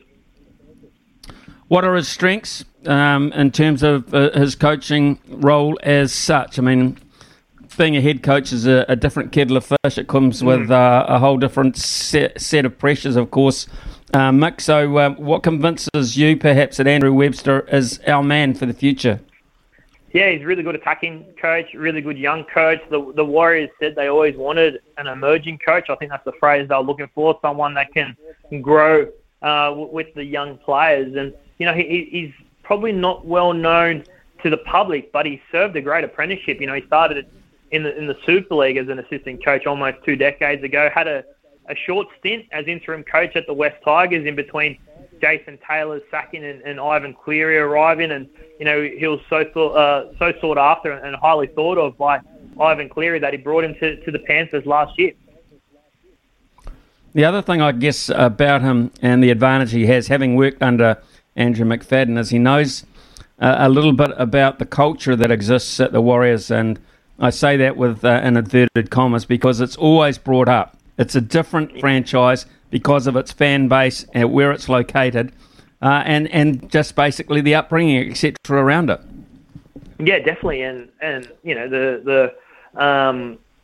the growth of the Pacifica player too, and the influence that has on the Warriors. It's only natural that someone has to relate to those players and be a voice for them, and that's why Christian Wolf was so highly sought after, because of the success that he's had with Tonga. There's no doubt about that. That was a drawing card for him. Andrew Webster's assistant coach at Samoa at the moment, so he's had a bit of an experience at the international level as well. So, he's been in and around the game for a long time. Whether he's up to it, who knows? But, he's got all the runs on the board for a guy that you'd want in terms of pedigree heading into a head coaching role. You sound like you're pretty close to the action, Mick, to me. So can you give any of our Warriors fans out there listening any other scoops or any other scope for perhaps talent heading in our direction as opposed to going the other way? That's enough for now, surely. It's been a chaotic 12 hours. Well, we're used to it. At the moment, really. Yeah. We're used to it, mate. Don't worry. So nothing you say will surprise us. I know. But, hopefully, we all hope, there's a lot of goodwill for the Warriors in Australia. And, we really hope that they can, finally get going. They find some really good players for next year. Marata Niokore is an outstanding player. Dylan Walker looks like he's going to add something to that side. Luke Metcalf, the young half that they got some raps on, and Ronald Volkman, who we've seen, glimpses of so far this year. So, the foundations are there for a really good side. Someone like Wade Egan's improved significantly and has gone from, an average hooker towards nudging towards the top echelon, So, the foundations are there for a good side for the Warriors. Well, we hope so, and we hope it continues after last weekend because that was so special. Mick Karianis, thank you so much for your time this morning and providing us with that information hot off the Zoom call with Cameron George. Really appreciate it, mate. Go well. Pleasure, mate. Anytime. Yeah, thank you. Mick Karianis there out of Australia. And they are busy boys, those league journalists, aren't they? Have always something breaking around the various franchises, and that'll increase, of course, as the franchise number increases with the Dolphins coming up very shortly. Who have they signed? they've been pretty quiet lately. The Dolphins, very quiet. They might have had aspirations for Reece Walsh, but as Mick has just pointed out, Broncos and only Broncos, he believes, for the up-and-coming superstar who will no longer be a Warrior. It is 10:44 here on SENZ. With Ian Smith on SENZ. Lots of texts coming in. We'll get to those through till 12 o'clock as well. We've got a bit of space in the next hour as well. So, Smithy, absolutely ropeable one has come in. I'm sick of this ridiculous situation coming up time after time. You don't see the Roosters or the Storm dealing with this rubbish. Honestly, the owner and the CEO need to take a good look in the mirror. I'm sure they've done that a lot, to be fair. But you are right. It doesn't appear to. Maybe it just doesn't get the same media on this side of the Tasman when it involves an Australian club. But I remember the case of Brandon Smith. Now, remember at the end of last year, Brandon Smith did a couple of silly things, but he also he shopped himself around. He made it very public in front of he rubbed the noses of the Storm hierarchy into it, really, by shopping himself around very publicly to a number of outfits, in particular to the Roosters, saying, I'd love to play here, even though he's still on the books. But they have held firm, the Storm, and said that might be fine and you can go at the end of your contract, but you're honouring this contract. You are staying. And I just wonder whether our administration, if someone was openly saying, I want to get out of here, whether they would hold them to it. I don't think they would. I don't think it's in their DNA as such to do it that way. But I remember in that particular case, the Storm were staunch. They didn't like what he did. They were open about that, and they weren't prepared to just let him go for the hell of it either. So they've made him stay and play. So maybe a slightly different scenario, but it's way perceived as dealing with your contracted players, I'm sure. 10:51 here on SENZ. NZ Update. Your home for everything thoroughbred racing. Visit loveracing.nz. Racing's biggest fan. And a great opportunity to catch up with Mark Clayton this morning as we look at Cambridge Synthetic today, Mark. 7 races beginning at 11:57, race 1. Yeah, just on an hour away, Smithy. Good morning to you. Hey, couple of good bets today, I think. Race 3, Destiny's Child, out of the Virginia and Bob Barnes stable. Sam Spratt to ride. It was a good win of 2 starts back at Avondale, and I think around 5:52.10. Pretty good value in a nice little field. The other best, I say, race 7. It's not named after me, but Bourbon Cure. Tegan Newman to ride. It's around $3. Got close last time. And the each way bet for the day, Smithy, I reckon race 5, Kachiko Sana out of the Patsy Riley stable. It's about 11 and 3s. So a couple to tie you through the afternoon on the synthetic. It's an interesting thing, the synthetic, Mark, because it's still so relatively new. It's pretty hard to gauge form, isn't it? Still. It is. There's a lot of horses not going, so it sort of helps it a bit. Some horses just don't, they're just not going to cope with it. But surprisingly, a few of the ones you thought wouldn't do. So he was still trying to make source of the form, but the horses are winning from everywhere on the track. So I suppose that is a positive. Okay, Mark, thank you very much for your input this morning. Have a great day with those punts. Hopefully we've got Pip Morris joining us from the TAB very shortly. Just waiting for Pip to answer the phone, and hopefully she'll come through because it's a relatively busy day today. Pip is with us. Pip, Greyhounds from Palmerston North today. Good morning to you. 12 races starting just after midday. Good morning, Smithy. Yes, certainly is. We've got a terminating pick 6 to look forward to as well. That'll start on race 7. Really like big time Tess in race 3 off the A Sally. She's in a reverse order form race, but she ran a really nice second at Cambridge last Thursday, so quite keen on her. Made it the best bet of the day for mine. And on the sports side of things, a couple of bets. An early one on the tennis, $2.5 grand at $2 on Djokovic v Nadal to be the Wimbledon final, Smithy, and that's in the name the finalists to bet, and $2,296 on over 9.5 total runs in the Phillies Nationals Major League Basketball game. So a couple of little plays there on the sports side. Interesting. Thanks very much for that, Pip. You have a great day, particularly around the Palmerston North Greyhounds, and look forward to hearing more from you in the commentary box as well, Pip. Of course, with the pending retirement of Trevor Wilkes, there'll be opportunities opening up all around the joint when it comes to calling of the Dogs. So Pip Morris, we'll be hearing a lot more of her in our ears in terms of broadcasting races. We'll be hearing Marcus Wheelhouse in our ears just after 11 o'clock. Of course, he is primarily a golfing coach around the Auckland area, but he's also individually the coach of Ryan Fox. So we'll catch up with Marcus Wheelhouse. This is an amazing run of form. From behind the stumps to behind the mic, nothing gets past Smithy. This is Mornings with Ian Smith on SENZ.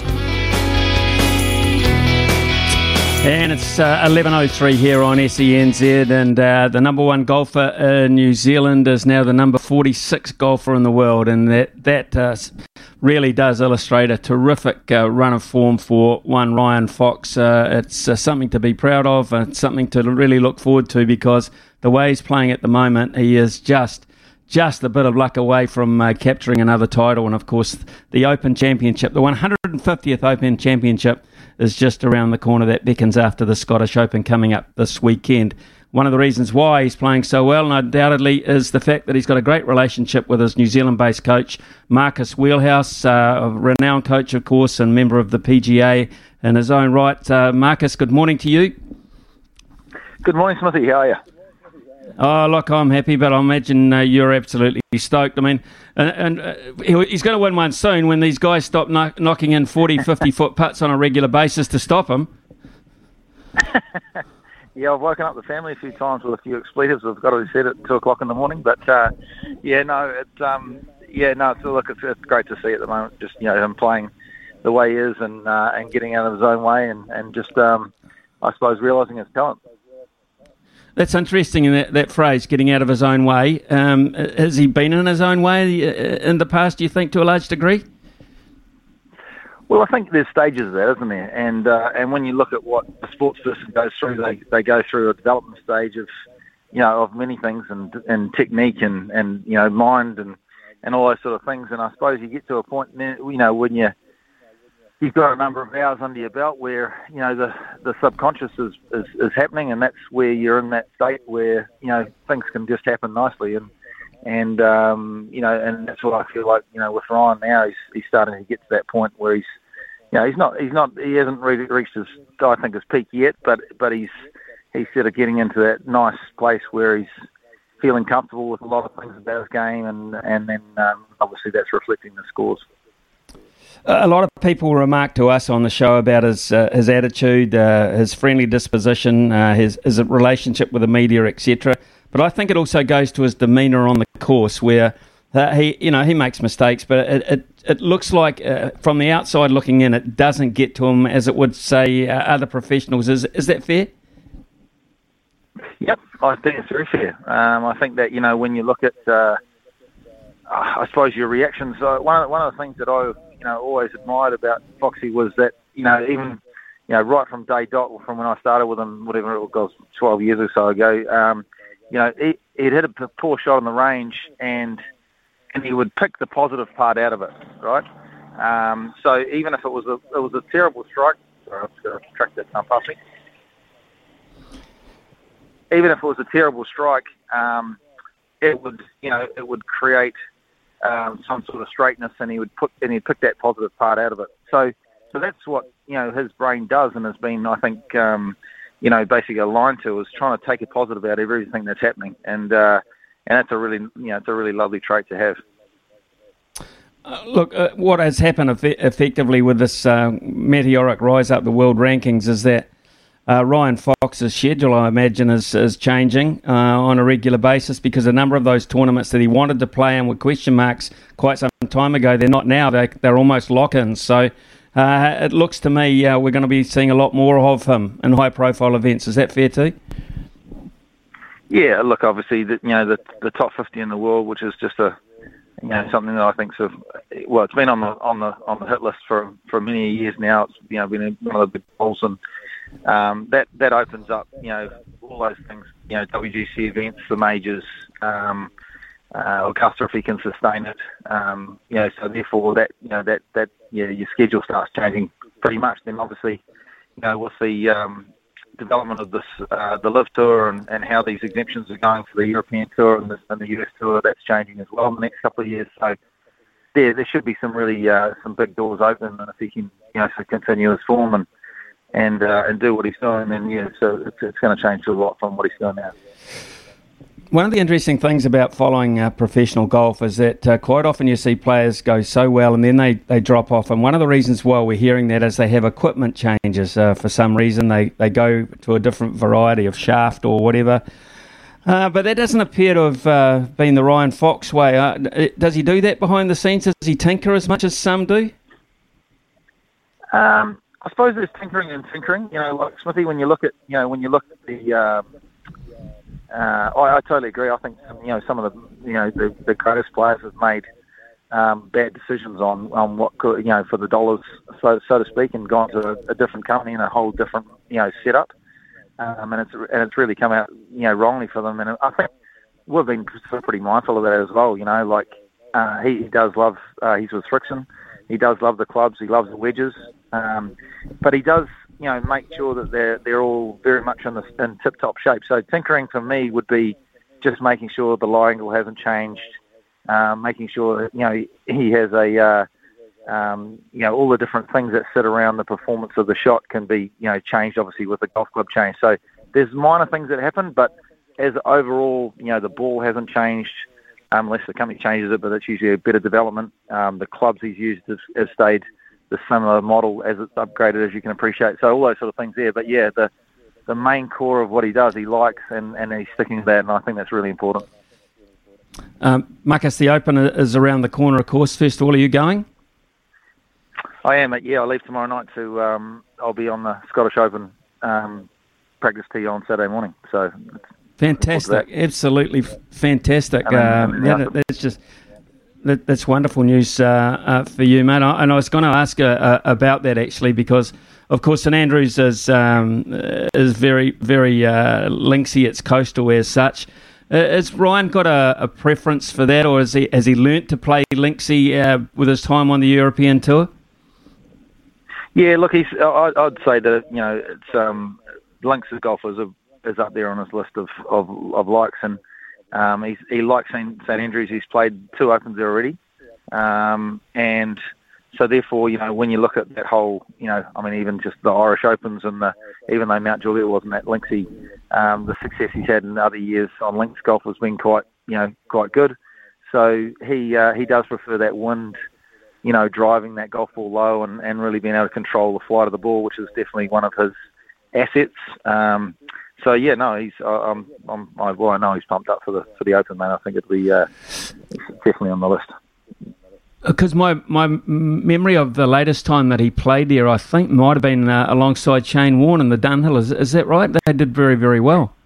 Yeah, that's right. Yep, absolutely. Yeah. So no, he's had a nice affinity with that. I mean, he's played pretty good in the 15 Open when I was up there, and yeah. That's I think a style of golf that really suits him. Yeah. The other thing that comes into play, of course, is team golf, and the President's Cup is later on this year.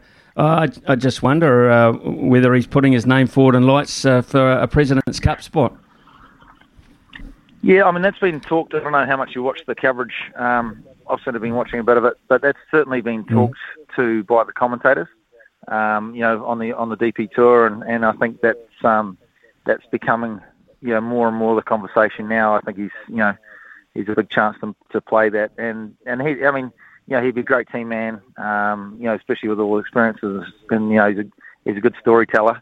So it's, I think he's very liked on the European Tour. So those sort of things are of great appeal, and obviously he's backing up some nice golf. So I think it'd be a nice thing for him to be part of. That's for sure. Marcus, the other thing he might be a target for at some stage is a phone call from Greg Norman. We heard on Staffy's show yesterday that's not as seen at the moment. But I'd love your opinion on it. You're a member of the PGA, a professional in your own right as such. This is it's becoming quite alarming because it's splitting golf. It's breaking up long-term friendships. And at the moment, every day you get a very poor story about this whole deal. How have you seen it from afar?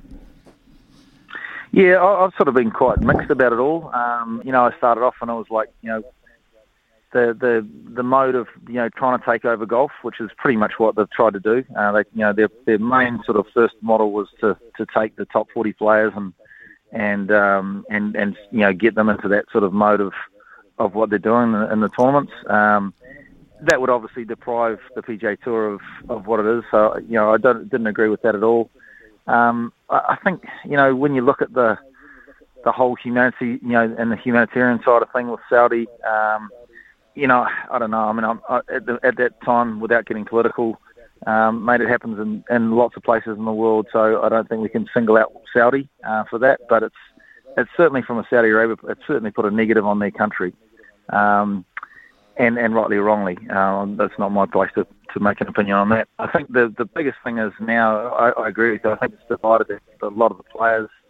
I certainly can see why they would do it, with the money. I mean, a lot of the guys that are doing it because they've got a certain window of playing golf and they're sort of thinking about setting up their family, and I can't fault them for thinking that way. But yeah, I think the tournaments, I can't see it being sustainable if they don't get ranking points. The players can't continue to sort of play majors. They won't be able to, so someone sort of like, Ryan's situation is, he'd be mad to go to it because he's not going to be able to have enough ranking points in another 2 years to be, if they don't get ranking points, to be in the majors, even if you're allowed. I mean, it's obviously interesting to see Ian Poulter just win the case and be able to play in the Scottish Open over the last day or so. I mean, there's just a lot going on, isn't there? So it's really, it's just, I mean, from my point of view, sitting back a little of New Zealand, it's just interesting reading. And, I'm sort of, I haven't really got a really strong opinion on it. I think it is sad that like a Freddie Couples saying, coming out, who's one of the nicest guys you'll meet, and saying he'll never talk to Phil Mickelson again. I think that's a shame. So those sort of things there are polarising those personalities, aren't they? And really, I think putting a dark side on golf, which I don't think we need.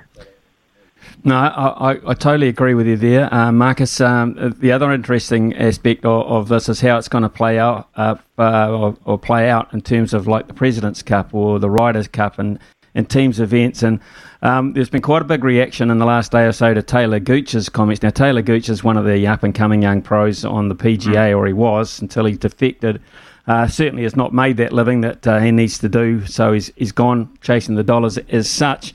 Him coming out and say the team side of the competition, the LIV, the Live Teams competition, he said he hadn't played Ryder Cup or President's Cup, but he said it must have been akin to that. He said it was such a special feeling, and people like Justin Thomas and Rory McIlroy, etc., saying, "Is this guy kidding? Is this guy absolutely kidding?" And that's, people are just hanging on comments as much as anything else.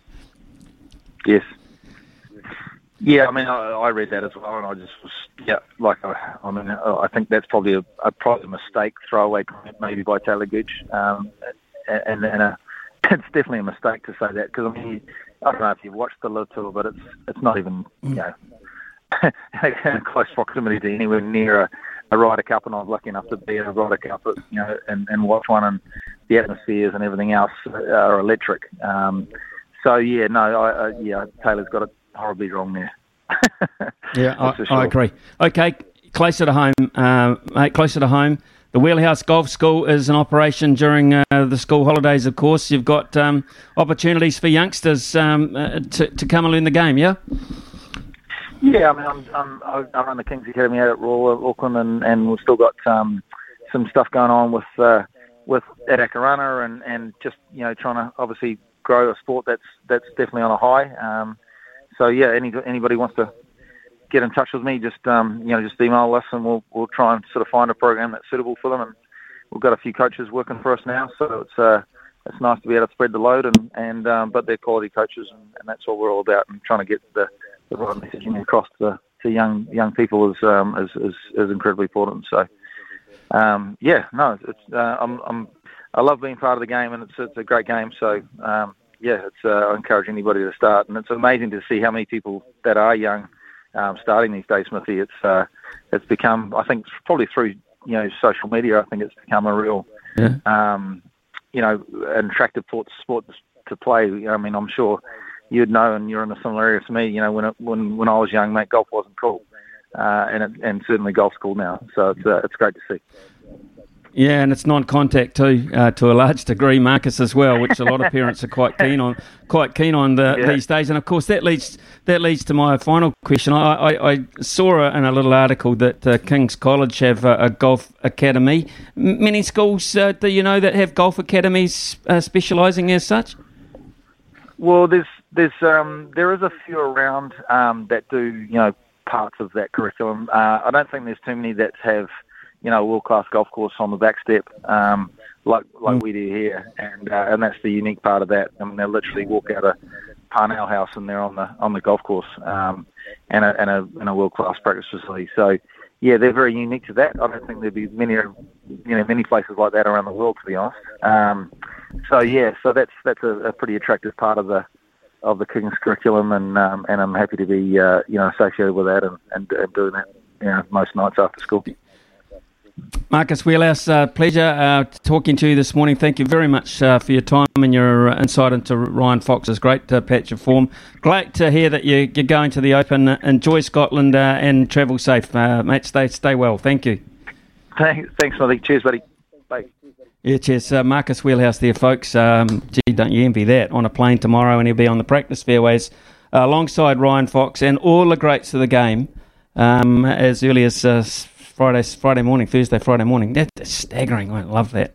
Love those kind of stories, and all born out of the belief that Ryan Fox is a real candidate here to go very well in the next major, the Open Championship, which is the 150th edition of it in St Andrews, starting next week. It's 11:19.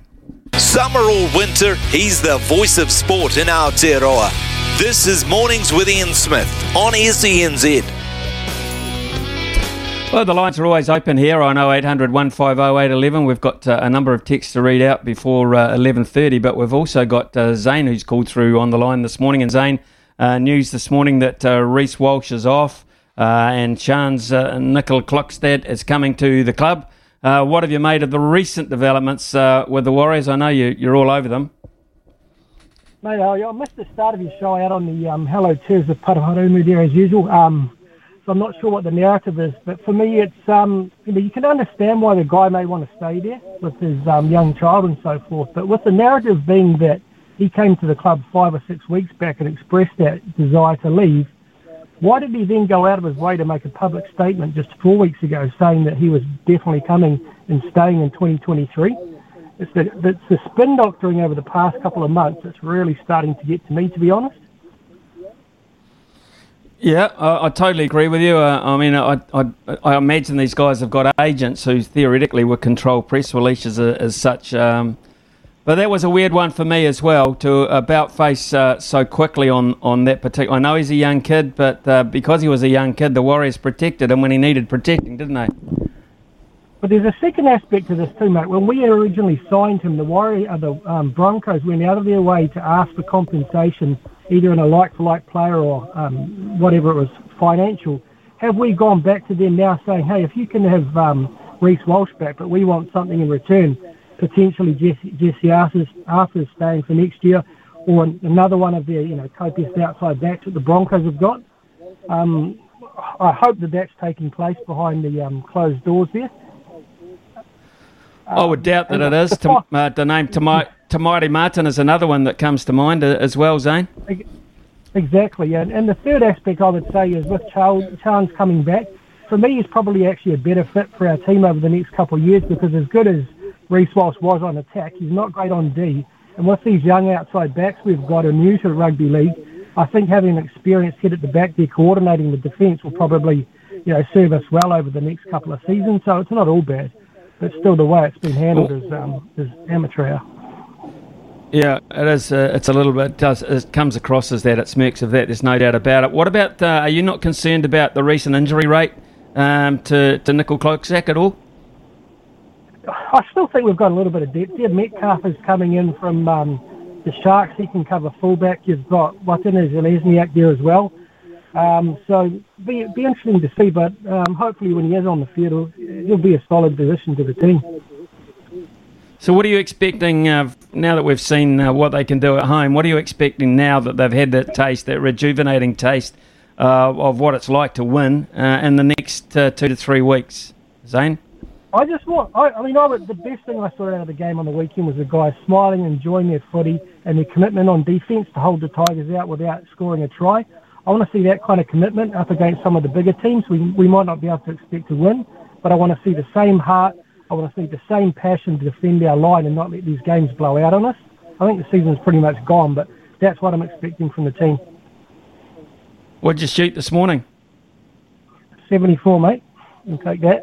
70. What do you play off? I think it's about 4.5 at the moment. 4.5. You'll get cut then. You might get cut on that, on our handicapping system, mate. You could be down to 3. Mate, might head off to live golf, eh? But yeah, I'll have to catch up if you're around up there, up in Havelock one day when I'm up there. Yeah, well, I'm a Bridge Park guy, mate. We'd love to host you at the Hastings Golf Club because those kind of skillful golfers are few and far between in our neck of the woods, I can tell you. And you'll be giving me about 7 shots, which I look forward to. Oh, every day, mate. I'll be happy to give it to you. Good on you, Zane. Thanks very much for your call. I'm very jealous. I used to play at Paraumu Beach and absolutely loved it. So what a great golf course to walk around. What a great part of the world too, out there on the Gold Coast, the Kapiti Coast as such, Paraumu Beach. Right, let's get into it, shall we? We're back to $50, I'm sad to say, because I was useless yesterday on the subjects. But we're going to have a stump, Smithy, on 0800 150 811. Back to the 50, see if we can build it up for maybe the weekend. We're doing my best to do that. And after that, we shall have a few texts to talk about. We'll be looking forward to handing over to Staffy and maybe another opportunity for you to call as well. As if you've got anything you want on the Warriors as such in particular, or this latest deal with New Zealand Cricket, which is making all of a sudden on a daily match basis payment scheme, making New Zealand women cricketers a pretty happy bunch, I would imagine. It's 11:30 and here is Araha with the news. Ian Smith's had a good match here. Stumped by Smithy. Ian Smith really is top class at his job. Top class, and I'm sure Smithy is ready to line up another potential stumping. We'll see how we go. Make sure you pad up and grab your bat because it is time to get stumped on the SNZ mornings. Up for grabs today is a $50 TAB bonus bet. Smithy, before I bring in our first contestant to the crease, how are you liking your chances today? Yeah, I'm a bit disappointed with yesterday's performance, to be perfectly honest. I hate it when I don't mind it when people beat you and get it right to win, but when you lose and they've lost, it's a little bit like the Cricket World Cup, isn't it? I mean, I didn't. It's not like I lost, like back in 2019. It's not like I actually lost because they didn't do any better than me as such. But I lost. It's like my name's not on the cup anymore, and the $150 is gone. So it's a little bit concerning in that regard. But however. As you can tell, I'm over it and ready to move on. What have we got today? I was just going to ask, was it the performance or the questions? Let's definitely not talk about super overs again, shall we? First up, we have Reed from Gore. Come in, mate. Yeah, g'day team. How are we getting on? Yeah, good, Reed. Well, always good to hear from you, mate, from the deep south. How cold is it down there? Oh, not too bad, not too bad. You got to excuse, I'm missing my voice. We come off the back of a bit of a bender. We had a bit of a win for the old rugby club competition down here, so still a bit dusty. Yeah, but hold it. Didn't you? When did you play that? On Saturday? Wednesday today? On Saturday, mate. Yeah, still recovering. Wow. Oh, God. Okay, fair enough, Reed. Let's hope your brain is a little bit more in sync than the voice then. Okay, let's. What are the subjects today? Today for us, Logan? Yeah, clearly they know how to party in Gore. Good luck to you, mate. The topics today are netball, golf, and basketball. Take your pick. Yeah, I'll take Smitty on and a bit of netball. Okay, good luck. Really thought you were going to be a brave man there and say golf, but hey, good luck to you both. First question, netball. What year did netball become a full medal sport at the Commonwealth Games?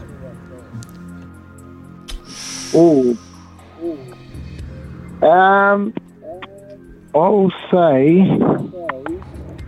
2000 and Commonwealth Games. We have to go 2008, 2010. It's 2010 your answer? Yep. Oop. One of the worst things I have ever seen done on a cricket field. Richie got a little stage fright there. Smithy, over to you. Yeah, okay. I think a little bit earlier than that, to be fair. I think I'm going to go 2006. One of the worst things I have ever seen done on a cricket field. Wind the clock back a little bit more. You'll probably remember it now. 1998, the Kuala Lumpur Olympics, Commonwealth Games, where of course there was real talk about how players and athletes in New Zealand were even going to compete in that heat. I remember there was a lot of talk about ice vests for that Commonwealth Games. But you're still alive. 1998. 1998. I actually went to those Commonwealth Games as a commentator because men's cricket was in it for the very first time. Australia won the gold, and Steve Waugh often remarks that Commonwealth gold medal for him is as precious as anything he won in any other form of the game. So quite interesting there, but it was disappeared off the face of the earth off that. And now, of course, we're back into women's T20, which is part of the Commonwealth Games. So, okay, we'll just diversed a little bit there, but Reed's still there and he's still alive. Oh, I love little nuggets of info like that. Smithy, second question. How many times has New Zealand won the netball gold medal at the Commonwealth Games? Commonwealth Games. I'll go. It's going to leave it pretty open for Smitty. He's probably going to get this, but I'll go 2. Just a couple of chips down the wicket, right in the slot, and away it goes. Yeah, boy, 2006 and 2010. Yeah, we didn't exactly leave it open, did it, Reed, to be fair? Right, what's question number 3? I wasn't on the mark there. Question 3. At least you're not. Good to know you're not too dusty there, mate. Last question. What city hosted the Commonwealth Games when New Zealand won its first gold medal in netball? Probably would have been there too. I will go. I think, was it in Australia? We don't have a phone a friend here. I'm sorry. Oh, I used in City, not Melbourne. Just a couple of chips down the wicket, right in the slot, and away it goes. Well done, Reed. That is correct. $50 TAB. Bonus bet is going through to your account. Make sure you hold the line and Brian will get you details. Smithy, were you at the 2006 Com Games? No, I wasn't. I never went to those ones in Kuala Lumpur because I only went to do the cricket. So, no, I never was. I've always wanted to be one. I mean, one of my great passions, or one of the reasons I love sports so much, was the Commonwealth Games in Christchurch, I think in 1984, or was it even earlier than that? And anyway, but it was the one where Dick Taylor won the 10,000 metres. Janie Parkhouse was amazing in the swimming, and it just Dick Taylor actually won the 10,000 metres, I think, on day one, and it set the stadium, QE2 Stadium, alight down in Christchurch. It was just phenomenal.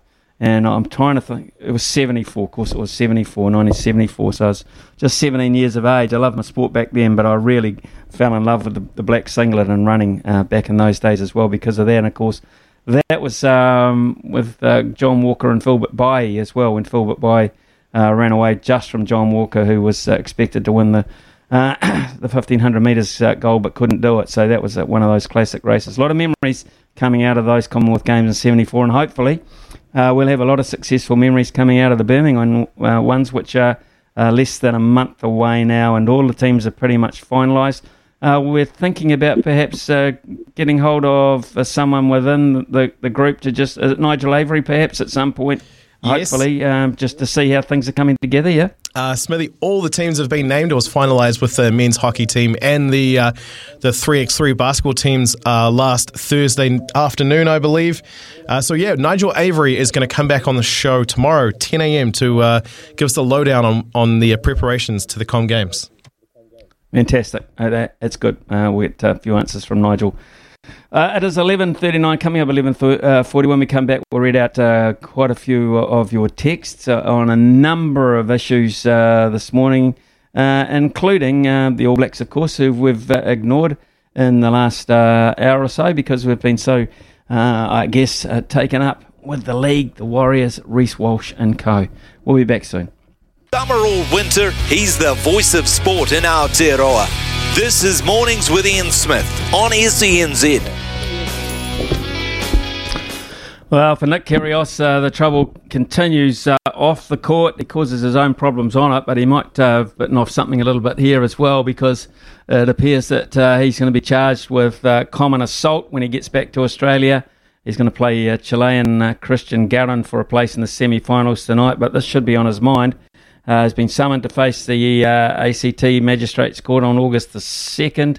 Canberra Times newspaper report the assault allegedly involved a former girlfriend and quoted Kyrgios' barrister Jason Moffat as saying the 27-year-old client was taking the allegation very seriously.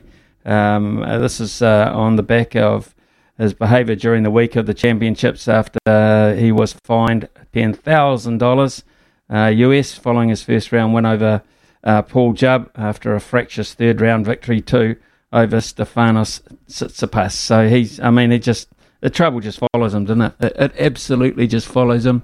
And he can look for a little bit of and a few headlines when he gets home.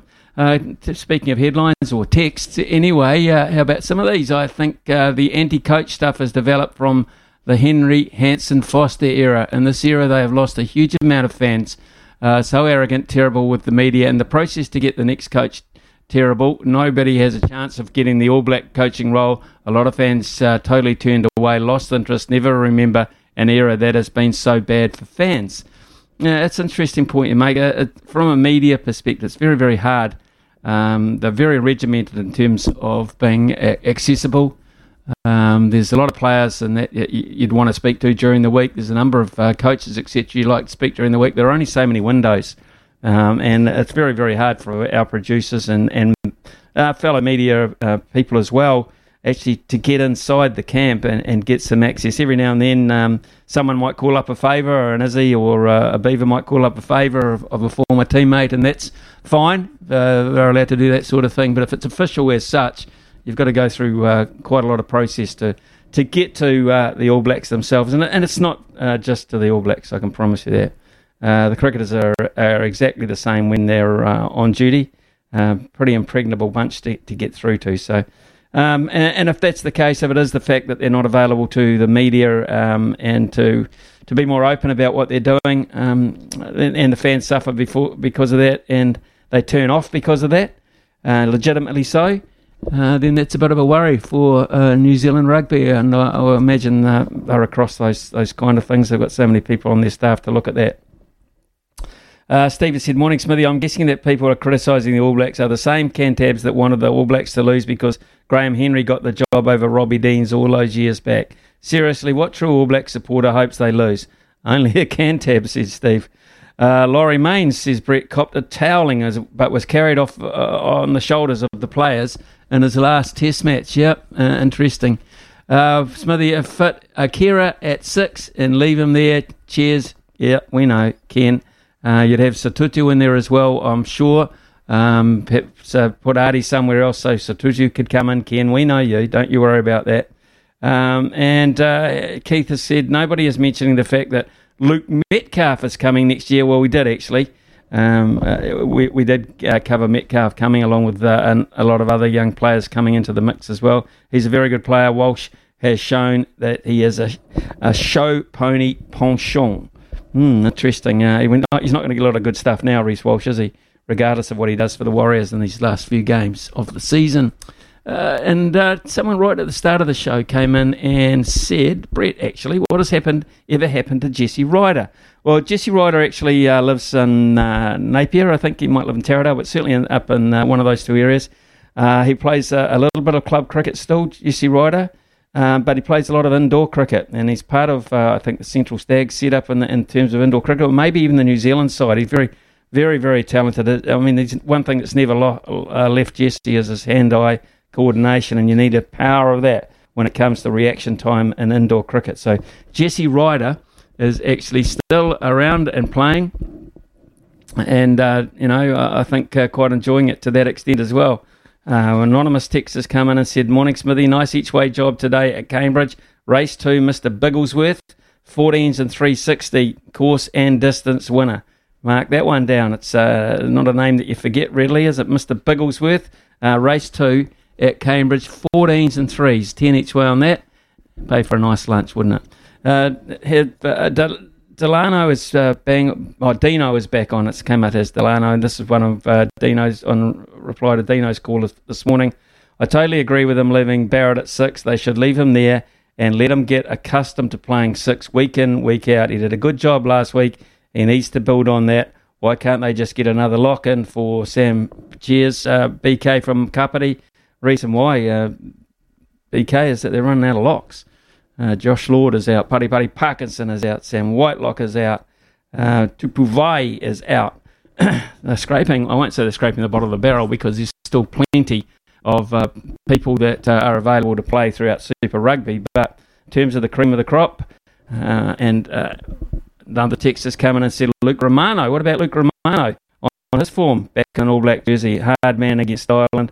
And text says Luke Romano would leave Patrick Tuapolotu. He'd have him for breakfast on current form. And there is a lot to that. One of our callers made earlier on about when Brodie Retallick came back, he wasn't the same Brodie Retallick that left, because of the nature of the rugby they're playing up there. It's just not at the same level. You're allowed to taper off a wee bit. It takes a bit getting back into that, and it'll be interesting to see if Patrick Tuapolotu is 90%. If he gets the nod, if he's 90% of what Sam Whitelock was the other day, he'll be damn good. Morning, Ian. Last evening, Wellington held its Sports and Recreation Awards. The Supreme Award went to Philip Wilson, Olympic gold medalist in the rowing 8s in Tokyo. Superb evening, attended by over 300 people. John, really appreciate you notifying of that information. So congratulations to Philip Wilson. It is coming up to, well, in fact, it just ticked over, 11:52 here on SENZ. Chance to speak to Staffy before midday. When making the double chicken deluxe at Macca's, we wanted to improve on the perfect combo of tender Aussie chicken with cheese, tomato and aioli. So, we doubled it. Chicken and Macca's, together and loving it. Ba-da-ba-ba-ba. Available after 10:30 a.m. for a limited time only.